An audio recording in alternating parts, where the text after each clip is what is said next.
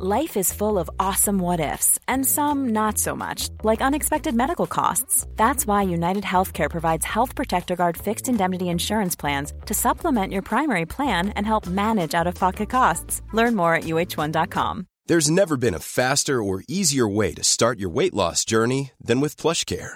PlushCare accepts most insurance plans and gives you online access to board-certified physicians who can prescribe FDA-approved weight loss medications like Wegovy and Zepbound for those who qualify. Take charge of your health and speak with a board-certified physician about a weight loss plan that's right for you. Get started today at plushcare.com/weight loss. That's plushcare.com/weight loss. plushcare.com/weight loss.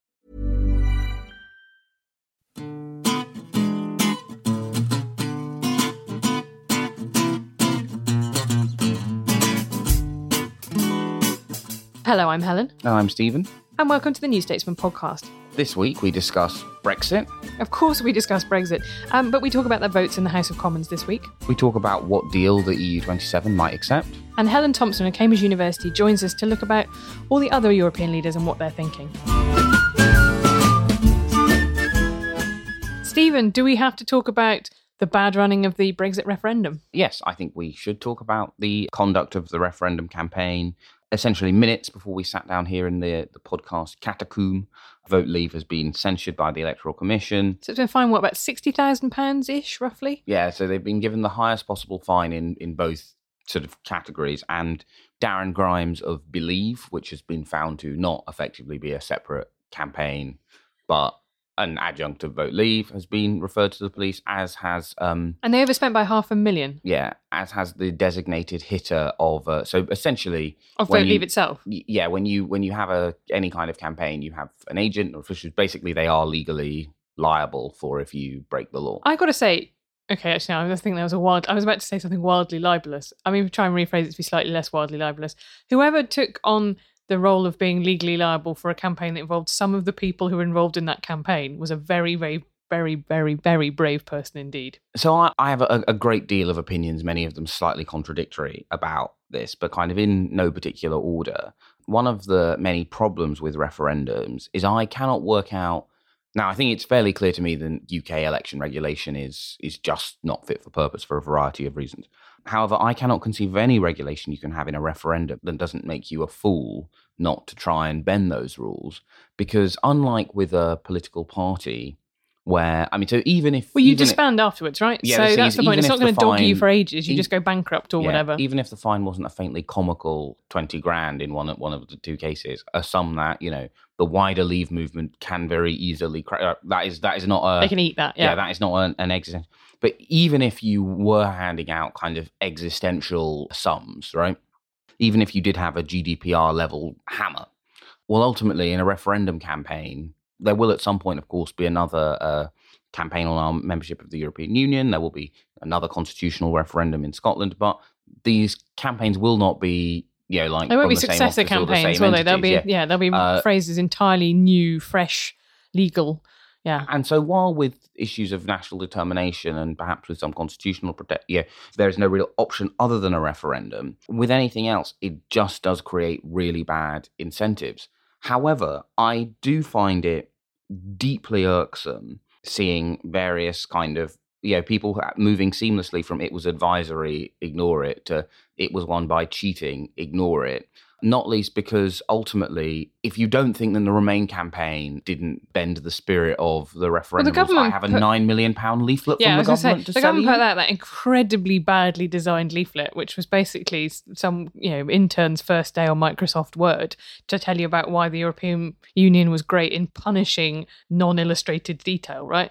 Compared with Vote Leave, which had that kind of crazy, yes, everyone from Iraq is going to move here, which, was a lie, but it was a very beautifully graphically designed lie. But equally, it does annoy me seeing various kind of pro-Brexit commentators and kind of Vote Leave outriders going, well, everyone bent the spirit of the rule. Well, if everyone bent the spirit of the rule and you managed to do your bending of the spirit so badly that you actually broke the law, well, I'm sorry, I have no sympathy with you then facing the full it's kind of a bit like, I mean, actually, to take an example of a law I don't agree with, are drug laws, right? Now, lots of people, particularly some of the teenagers in the bloc, occasionally have a toke, right? A couple of weeks ago, A bike crashed outside. There were police and ambulance, and some idiot decided that they were going to light up at that moment, right? And they successfully became the first person in the history of our estate to actually be arrested for smoking cannabis, right? Now, I'm sorry, it's not a defense to go, but hundreds of other people in this block aren't so stupid that they don't go, oh, I'm going to light up in front of the cops. Hey, 5-0, have a bit of this. Yeah. And equally, it is not a defense of why I should not be prosecuted for breaking referendum limits, that other people tried to do it, but did it within the spirit of the rules. No, you broke the law. Sorry, them's the breaks. I also think that on a wider point, actually, it's not exactly a diversion because I think it's very important. But if you look at the Irish referendum, I know I harp on about the Irish referendum for repealing the Eighth Amendment to the Constitution, the abortion ban. There was a lot of money pumped into the Save Both, the No campaign from clearly the American pro-life movement. Like until Facebook and Google banned advertising on the subject in Ireland, there was were telling me that their Facebook feed was full of this stuff. Like clearly people were, in that case, probably not the law, but certainly the spirit of the law that you don't pile huge amounts of money into dark advertising that really can't be seen in other countries' electoral processes. And you know what happened? First of all, Facebook and Google finally woke up to the problem, like after a really, really long time, and agreed to do something about it. And second of all, it didn't work because the other side had a proper campaign, had debated it for a really long time beforehand, had a proper white paper that they put out showing what the legislation would be like afterwards. Like there were lots of other things that the other side did a lot better than Remain, and a lot of ways in which the referendum was structured a lot better so that didn't have the impact that it did, right? So I think it's very tempting to focus on the fact that Vote Leave have indulged in a lot of skullduggery. Probably the more interesting question, if you're a journalist or as policymaker, is how do you change the rule so that this doesn't happen next time? And that's the bit I'm not sure we're going to get to. One of the many, many problems with the kind of holding of the referendum is that it has, in many ways, made Britain ungovernable, not least because it's done terrible things to the coalitions of the big two political parties in a way that makes it quite difficult to look at either of them and work out how they could get more votes. Than 40%. Yeah. That's the thing I think is fascinating. Is I didn't tweet this because I just can't be bothered. But if you look at the fact that Kate Hoey, Frank Field, Kelvin Hopkins and Graham Stringer walked through the... No, so it depends on which division. On some of the divisions, on the closest division, Kelvin Hopkins voted with the Labour whip, despite not being a Labour MP at the present time. Due to... yes, but I just thought there's an alternate universe in which lifelong rebel and Eurosceptic backbencher Jeremy Corbyn probably voted with those people. I don't know. So, and again, I feel that every week I say, when it gets quiet, I will do my what flavour of what are the various circle of hell flavours of Labour leaver. Ultimately, I think Corbyn would, if he weren't leader, have ended up in the kind of Skinner, Hopkins, Ronnie Campbell level, right? Now, if you listen to, I'm slightly concerned I've got Ronnie Campbell's surname wrong, but I'm just going to plough on. If you listen to Ronnie Campbell on the European Union, he will talk about how awful it is. He doesn't like it. He's obviously happy about the result. But on votes where there is suddenly an opportunity to defeat the government, he will vote. Okay. Whereas the crucial difference between Field, Hoey, and Stringer and you basically kind of, I think it's effectively there are three Labour leavers who will vote with the government regardless. There are another four, and I think if Jeremy and John were not on the front benches, they would be in this kind of six, who will vote with the government, vote against the government when they think the government will fall, but they will not vote on procedural Brexit issues where the government won't fall. They won't vote to soften Brexit. Then you have your kind of Caroline Flint, Gareth Snell, Laura Smith. I won't vote in ways that my constituents get annoyed by. The reason why I think the government is in considerable danger, particularly over customs, is it is not an issue. I'm yet to speak to a Labour MP in either of those second two groups who either goes, this is an ideologically important part of leaving for me, or goes, this is a point that I think that people who voted to leave care about. And provided you are the Labour Party and you can deliver those two groups, you can defeat the government. Right. So because they vote with the Labour Party, they don't help the government out by like in the way that the fact that the three, and on those divisions last night, the government only won one of them by, 312 to 315. No, it was 303 to 300. Because, I mean, one of the...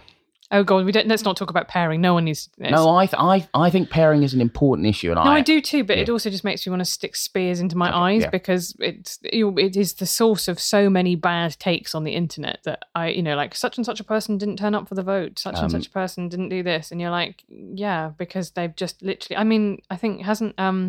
I don't know if Laura Pidcock, for example, is off on maternity leave. I don't know if she voted last night. Well, particularly because last night was... But Jo Swinson was going through the lobby when she was 1 week overdue. Sometimes people have to miss votes because they're literally in a maternity hospital. And also, last night's close vote was not a vote that people expected to be close, literally, until about 8 o'clock. Labour right, because MPs Guto Bebb resigned for backing the government's position at lunchtime on Monday, right? Yeah, so this is the thing. Is at lunchtime at Monday... Labour had a 2-line whip, which is essentially look, we'd like you to vote this way. But if you can't make it for, if you let us know that, you've got a hospital appointment or a school play, do you know what, live your life. Then, because ultimately Labour's position was these ERG amendments are a joke, we are just not interested in that. Then suddenly the government said they would support the ERG amendments, and immediately you had a bunch of Tory Remainers being like, I'm sorry, what? So then suddenly the Labour Party went, actually, it's a 3-line whip and you need to be there. But obviously, if you are someone on maternity leave in Durham, or you're a Scottish MP who's said you can get permission to go somewhere, you can't very easily get back. You literally can't get back. Which you won't be able to until Harriet Harman's plan for proxy voting comes in, which we should all support. Yeah, it's the thing. So some of the people who've been getting a hard time on Twitter, I both feel sorry for and I also deeply don't, right? Because basically... Are you talking about Tim Farron and Vince Cable? Yeah, because every time there is a close vote, actually less so in this current incarnation of the Lib Dem press office, but under Tim Farron and before that, they used to do this an awful lot when they would go, oh, if only X more had turned up, then we would have won. And it's just like, no, that's not true. And you know it's not true. And if you live by that kind of incredibly disingenuous politics, then you deserve, frankly, to die by that incredibly disingenuous mode of doing politics. Right. Well, put that in your pipe and smoke it, Vince Cable. Stephen's spoken. Is there anything else that has happened this week that is interesting? So there's some weird thing about the government deciding to try and go to recess early, which has the sort of slight error of someone kind of ringing a doorbell and running away. Yeah, it's a bit go home, the Conservative Party, you're drunk. Also, so I, in a slightly shameful moment in my free morning email, so late last night, in the spirit that no question is too stupid to ask out loud, I was having drinks with a variety of senior Conservatives and some other journalists, and I basically said, look, this plan to move it early, it doesn't matter. You can all plan on WhatsApp, and won't you be more? And then I was very confidently told by everyone else present that this is not true, and then you can't have a no confidence when there is no Parliament for MPs to hold it in. However, since then, I have looked this up, and this isn't... So I don't think this can possibly be the case. However, as with some of the elements of the Fixed Term Parliaments Act, despite if a large number of Tory MPs believe something to be true, and Downing Street believes something to be true about the Conservative Party's internal rules, but the literal interpretation of it is, and that is not true. Is it true? Do you know what, if it was Labour, I would be heading towards an extremely tense 19-hour NEC meeting. But what's the version of that in the Conservative Party? So they similarly have a ruling body that is elected in ways that are just far too lengthy to go into at this moment. But it doesn't have the same interpretive function. The 1922 committee, which represents backbench MPs. So King Graham Brady basically gets to wield his sword of justice. But the thing is, I cannot conceive of a situation in which Graham Brady gets 48 letters. Gets 48 letters over the summer, looks at it and goes, I'm in Ibiza. I too cannot envisage that, having met Graham Brady. I therefore can't be bothered to do this. I think a lot of commentary about Graham Brady seems to ignore the fact that he's a young, by the standards of MP, he's a young guy. He's not yet 50. He doesn't want... I guess it's just when someone talks about grammar schools that much, I sort of mentally add 10 years to their physical appearance. Yeah. But he doesn't want his career to end at the same time as Theresa May's, right? This I didn't. He'd sit. Someone picks up a phone and says, "Graham, I've just sent a letter," and he's just like, "Sorry, I can't." That's not going to happen. However, I do think the there are 48 names reportage does suffer a bit the same problem as the Labour has the numbers to defeat the EEA thing, which is actually when you sit down with a list of the 300 Tory MPs and try to find 48 Tory MPs who are silly enough Do you know what I to loved? believe that would be a good idea. The You rumour actually that- can't get to 48. The rumour that I loved was the idea that the whips thought it'd be a really good idea to force the no confidence vote, which they thought she would win, because then you can't have another one for a year under the rules. And therefore they would do that. And I think it was Duncan Robinson of the FT who tweeted that would be the banter timeline way of doing it. Do you not just feel that would be the kind of thing that the whip's incredibly clever plan to get to force a fake confidence vote in Theresa May ended up bringing down Theresa May is like very 2018. Well, the thing is, I actually think it is harder. Yeah, having sat down with the as I did when we did the EEA numbers, and I sat down and literally picked up a phone and went. I basically with the EEA, what I drew a plausible list of Labour MPs who I thought might rebel if they were forced to vote to keep us in the EEA. I knew that I had to get to a certain number, and basically once I got to a number where I could go, yes, this is a nonsense story. You can't get the numbers. I wrote it up, and similarly with the 48, I found it very difficult to get to even kind of 25, right? Of Tory MPs there's a big difference in going, I'm annoyed, and going, I'm actually going to do this. You just get a lot more of like, yeah, but what could we do? However, if the whips did decide, and I don't think that story was anything other than paper talk, but if the Tory whips did decide to trigger a leadership confidence vote, I actually think weirdly her chances of losing it once it started are actually quite high, because once it started... Oh yeah, once it started, the process has happened. It's you kind of think, well, we're going to have this embarrassing thing that's happening in front of everybody where it's really obvious how disunited we are. And a bunch of people think she has to go at some point. So you kind of go, okay, well, if it has to be, if it's a choice between her staying on for at least another year and us getting a new leader now, then you can see it. Yeah, it is a bit like the coup / more accurately coups against Jeremy Corbyn in 2016, where you had a bunch of people with sort of ill-conceived half plans, and then kind of the first ill-conceived half plan goes off, and then the owners of the other kind of two ill-conceived half plans are like, oh, well, if we're going, we better detonate now. And obviously all they did was blow up themselves. And that, I think, is a similar dynamic if you did get to 48. Yeah, what I'm saying is, Julian Smith, I'm sure you listened to the New Statesman podcast. Don't do it. You might think it'd be banter. It might not very well be banter. Quality sleep is essential. That's why the Sleep Number Smart Bed is designed for your ever-evolving sleep needs. Need a bed that's firmer or softer on either side? Helps you sleep at a comfortable temperature? Sleep Number Smart Beds let you individualize your comfort, so you sleep better together. J.D. Power ranks Sleep Number number 1 in customer satisfaction with mattresses purchased in-store. And now, save 50% on the Sleep Number Limited Edition Smart Bed for a limited time. For J.D. Power 2023 award information, visit jdpower.com/awards. Only at a Sleep Number store or sleepnumber.com.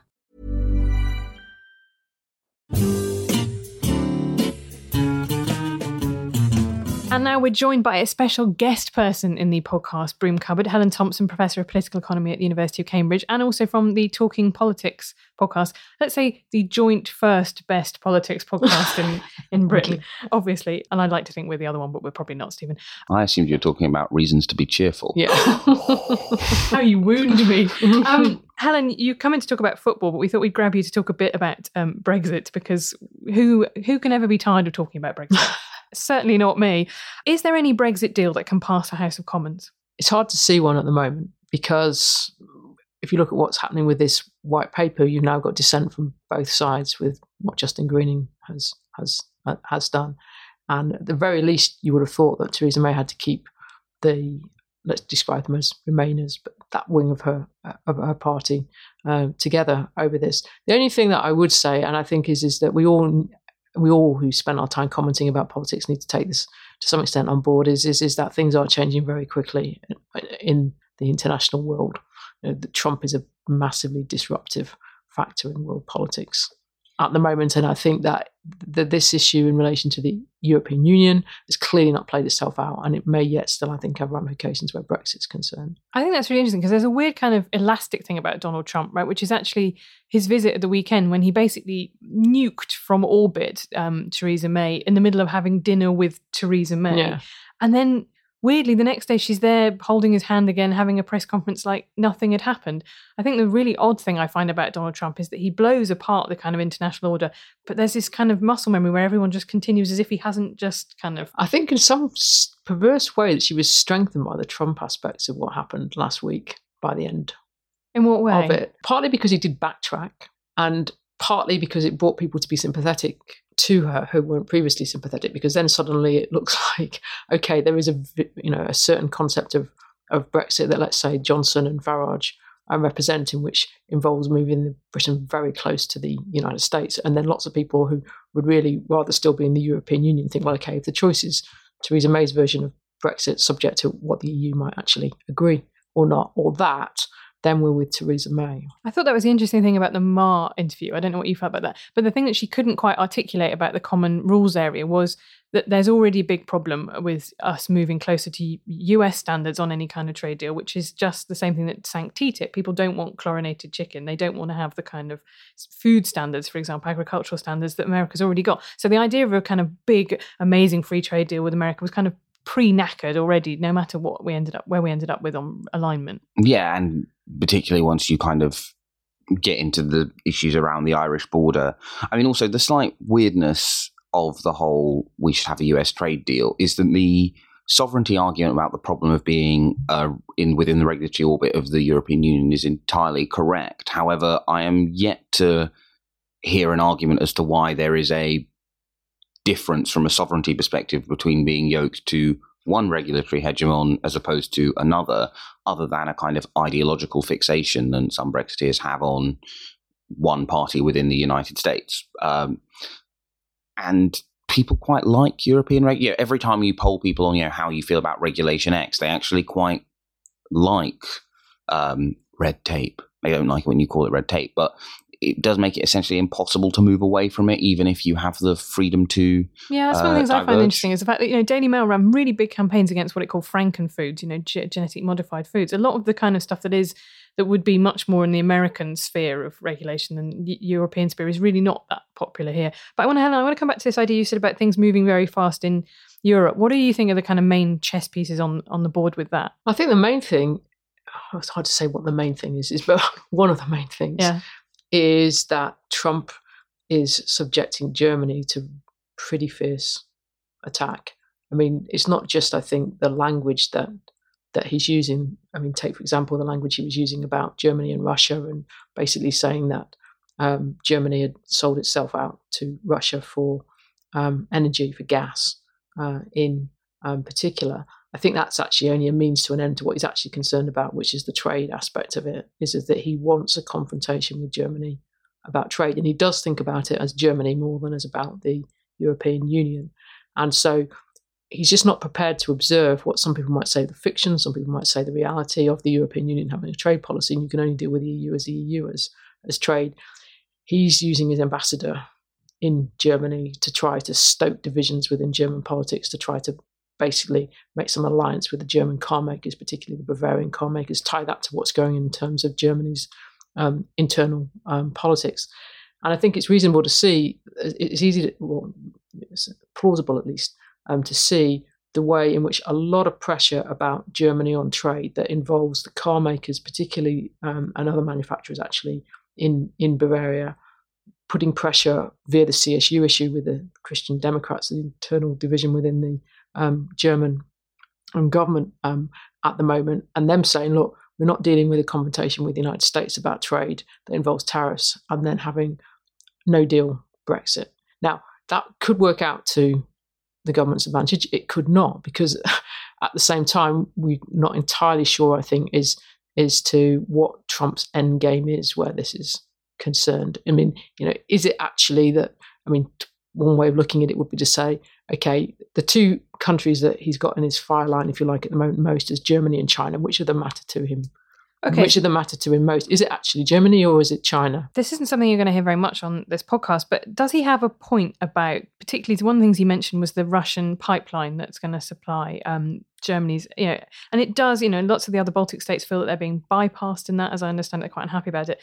Does he have a point about that, about the fact that Germany's interests are therefore tied up quite heavily with Russia's in terms of its energy supply? I think that he's right in the sense of describing a certain reality.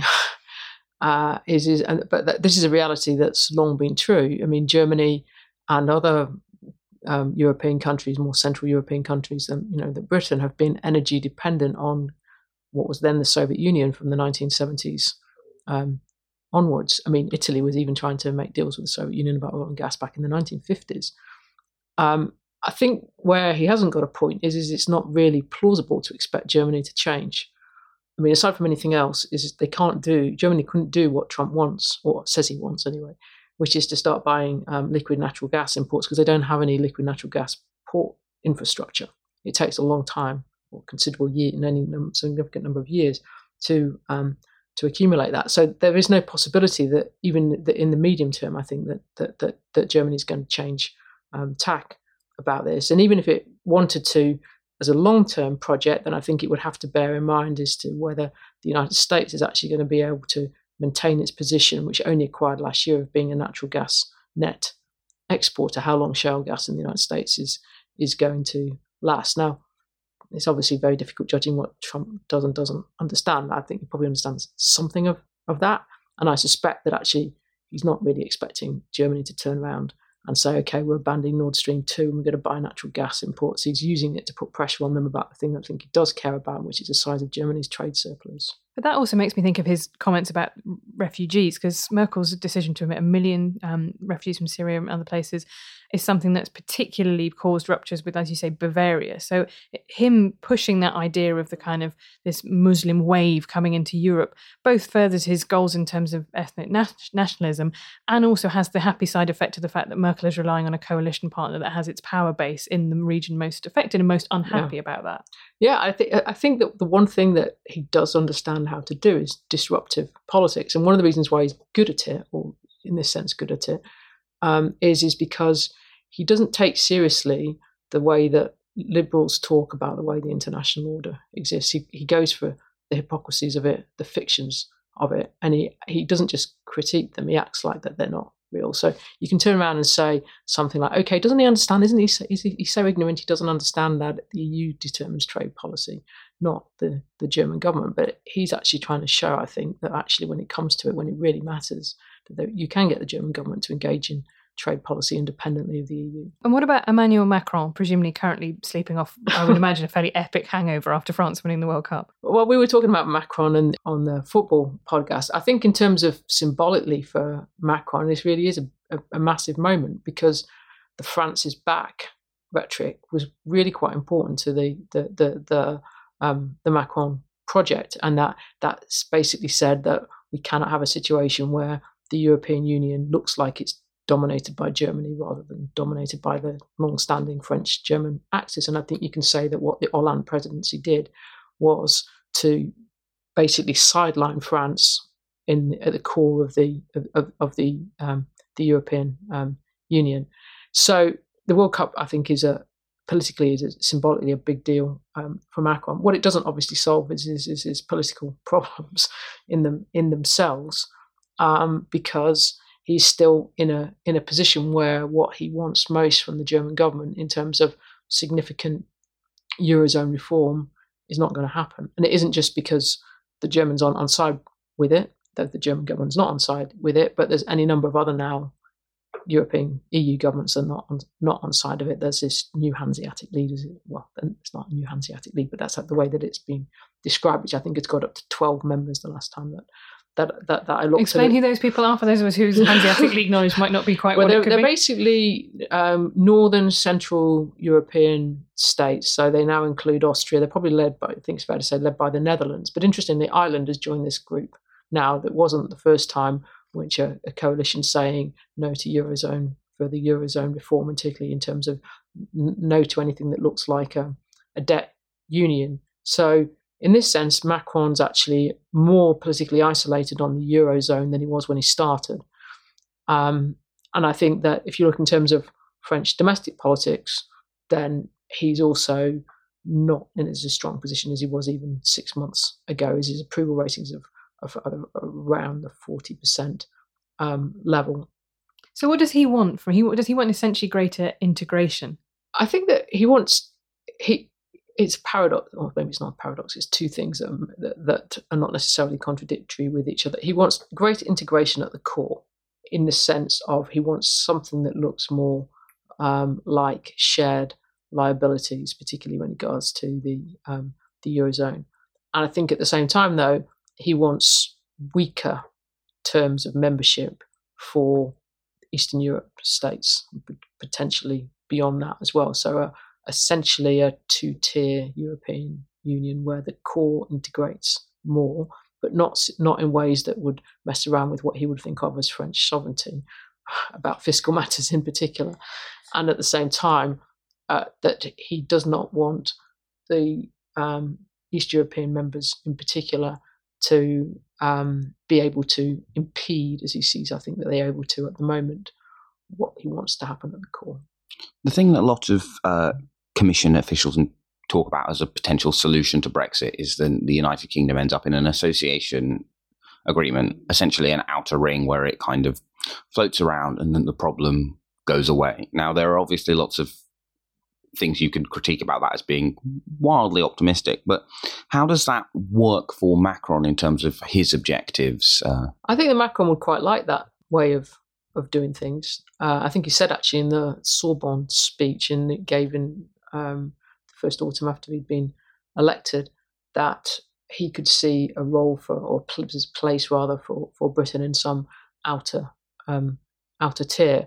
I think that the difficulty is that the EU would first have to resolve how it's going to accommodate two tiers within a single legal and constitutional order.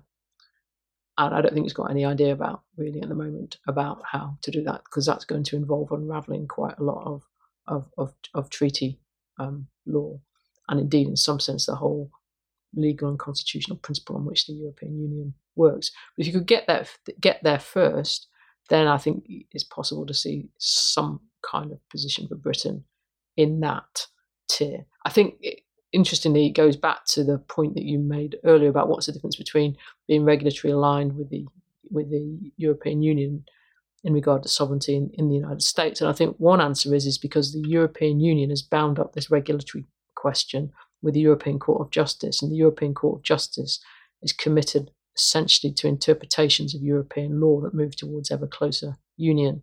So actually using a court like that has got that kind of commitment for members who aren't actually in the legal and constitutional order that's supposed to be moving to ever closer union is pretty difficult. And I think that the European Union wants something like where Macron says he wants to go anyway, is going to have to get to grips with that problem. But not to be all like, you don't hear about this in the hated MSM, but one of the reasons that I listen to the Talking Politics podcast is you do look at Europe really in big thematic ways and in quite a lot of pretty crunchy detail, which you can do in a podcast, right? Because it's people talking, it's not going to bore you to tears. And the same thing, we've made a conscious effort in the last couple of years in the New Statesman to really improve our coverage of European affairs. You know, the FT does it very well.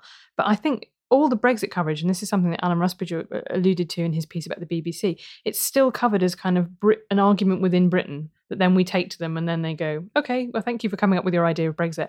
And there is really, I think, it would really help our understanding of Brexit to understand the fact that the European Union has got a lot of other stuff on its plate, right? They don't want to keep us haunting summits for the next 5 years going, hello, we still haven't sorted out Brexit. How's that all kind of coming along?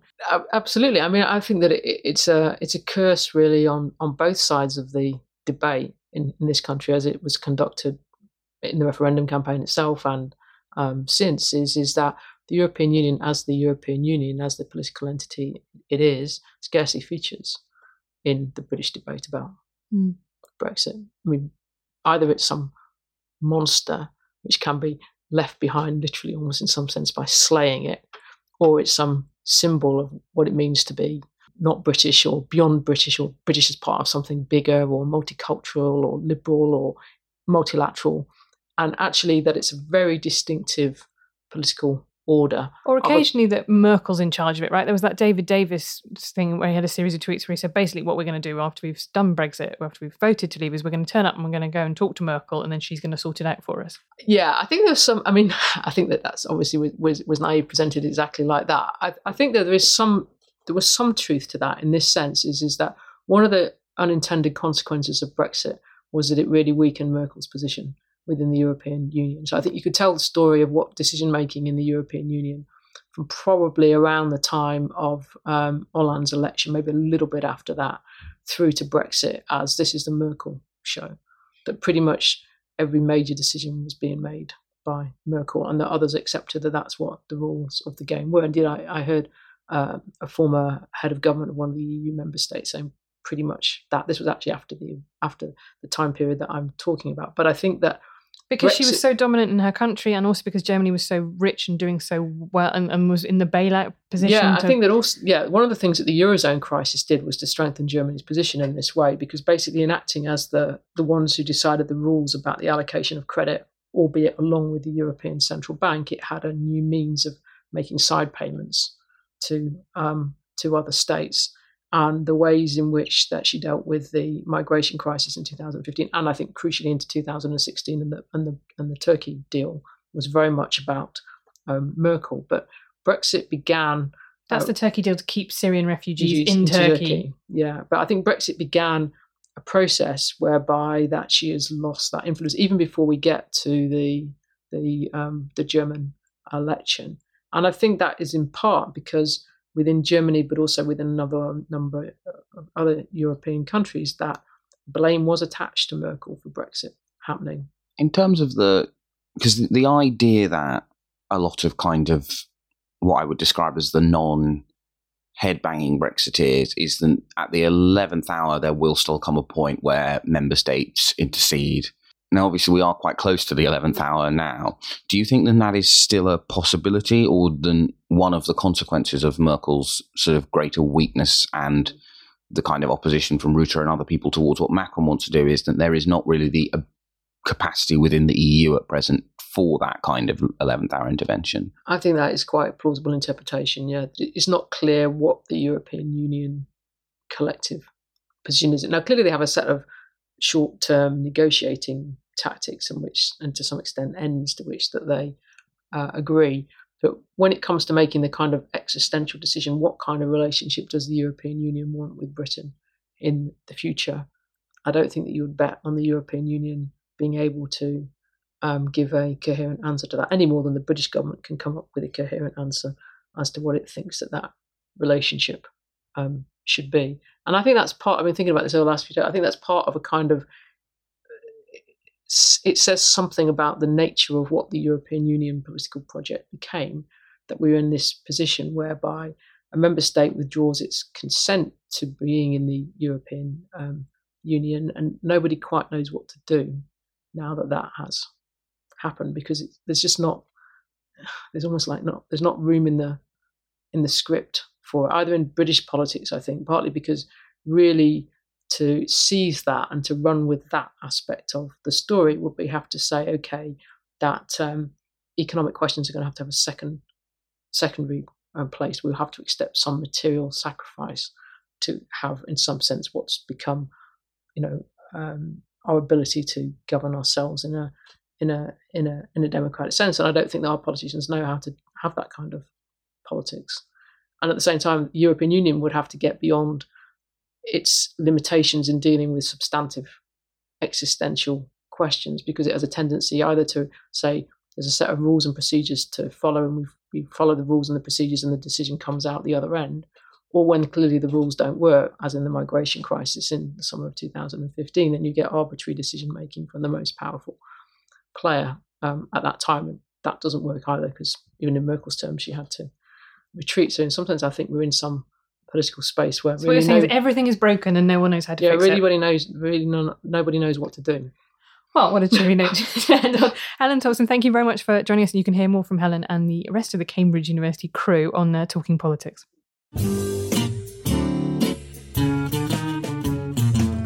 And now for a section we like to call You Ask Us. You've lost some of your enthusiasm, Stephen. That's upsetting to me. This week's You Asked Us comes from Ewan, and it's about the Labour Party's adoption of a definition of anti-Semitism that is not as strong as the IHRA. Am I getting my acronym right there? Yes. So the Labour Party's Code of Conduct does include part of the IHRA definition, which I keep calling the IRA definition. Probably don't do that in public. Just thought. which I really don't like acronyms, right? They're like sort of No, rakes in the grass. I take them out of copy all the time. Yeah. If you're going to say, the whatever it is, like long thing that ends in organisation, at the second reference, just say organisation. Don't say the TCRPO. Yeah. Anyway. Right. But it doesn't include all of the specific examples of anti-Semitic behaviour. The reason why this has upset a large number of people in the Jewish including, community, 68 rabbis 68 rabbis. I mean, it is a really remarkable feat number of rabbis. To give you an idea of, I mean, it really is kind of a huge cross-section of theological, socioeconomic and political opinion within British Jewry that has signed this letter. I mean, to give you an idea of it, of those 68 rabbis, not all of the 68 would agree with me that there were 68 rabbis signing that letter, right? It really is, in fact, a fun game if you're into theological disputes, which of course I am, is to try and work out what the lowest number you would get if you asked all of the signatories how many rabbis have signed this letter, right? So, I mean, this is the thing. And a lot of the time when outriders will try and defend the Labour leadership, they will kind of say, you can't, there is not overwhelming unity or blah, blah, blah. And of course, you see the same game when the Conservative Party wants to go, the Muslim community doesn't all feel the same way. Mm-hmm. Actually, this is an issue in which you can say, no, look, there obviously are always people who disagree with any given opinion, but actually this is as close to unity as you could theoretically conceive. The thing which a lot of people object to is that it feels that the specific examples that have not been included are the examples that people in the Labour Party have tended to do, right? Like, can we go as far as saying they're the ones that would specifically mean that Corbyn and the leadership's allies would have to be removed from the party? Yeah, I think the thing is you can say that it is partly about protecting elements within his own base.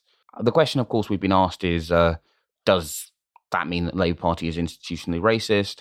As far as I'm concerned, because I feel I haven't burned off any subscribers lately, well, let's go by the Macpherson report, which is into the definition is open and shut. So yes, they are. So the Macpherson report, which was the report into the Met's handling of the death of Stephen Lawrence, said that oppressed people have the right to define their own oppression, essentially, right? And that if you ignore that, if you have, in the case of that, saying the black community saying we are being disproportionately targeted by, say, stop and search, policing is happening in these ways, that if you don't listen to that you just disregard community opinion like that, then that is institutionally racist. And I think that, unfortunately, unless you want to rewrite that definition, then there's no way to say that the Labour Party isn't ignoring the broad spectrum of British Jewry on this is anything else. Yeah, and of course it is true that it is, well, actually, I was going to say, I don't find it galling. I actually find it faintly hilarious that a large chunk of the Conservative Party has decided they actually do like the Macpherson definition after all in this specific instance. Yeah, obviously it is hypocritical, but I'm really tired of the two political parties treating racism like first past the post. We're 1 millimeter less anti-Semitic than they are Islamophobic, therefore we win. Or that's the thing I think has become really distasteful about it. So Michael Fabricant, the Tory MP, put a horrible tweet up at the weekend in which he showed Sadiq Khan was Sadiq Khan as a balloon being shagged from behind by a pig balloon?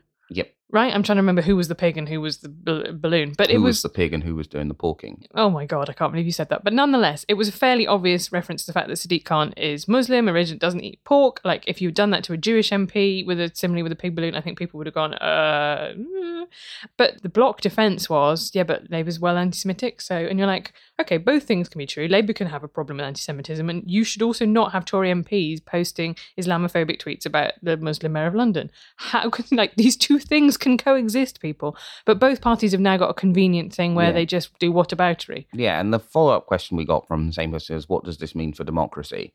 And I suppose the answer, I'm just going to play a tape of my own inner screaming for... Yeah, I just think that's the problem, is that when you have in a situation in which people are just clearly using these things, only caring about racism when it suits them for partisan reasons, is not a situation that you want to have. I just think that's it cheapens the entire cause on both sides, I think, is it just makes it look like actually people don't care about the principles at stake. I mean, part of me I think we should start doing norm watch, but that would mainly be me saying, why is Esther McVeigh still in her job every single week? Isn't that really troubling? But this is yet another one of the many norms that does deeply trouble me than which is what I've written my column about this week, actually, is that we're seeing an exclusive preview of that, which is about Nigel Farage and him being treated as still like the kind of kindly uncle joke fest. And there was a tweet by BBC's this week that was like, ho, ho, ho, people say he's on TV too much. We've got 2 of him here. And you're like, the guy spoke at an Alternative for Deutschland rally hosted by an MEP who was the granddaughter of Hitler's finance minister, who called for illegal immigrants to be shot at the border and said barbaric Muslim rapists were on the rampage in Germany. Like, yeah, and he leads no party, and he has no. Right. You know, there is simply not a good enough argument for a public service broadcaster to A, feature him that much, but also B, do a hilarious joke about it. Right. And this is the thing, just because he was once leader of UKIP and they did once get 4.5 million votes, none of those things are true anymore. So why is he still on there? And why is he still being treated as a kind of lovely cartoon uncle rather than held to account for endorsing really despicable views with his presence we're not at a time when should be complacent enough to be making jokes about this stuff. Well, that was a brisk end to the podcast, Stephen.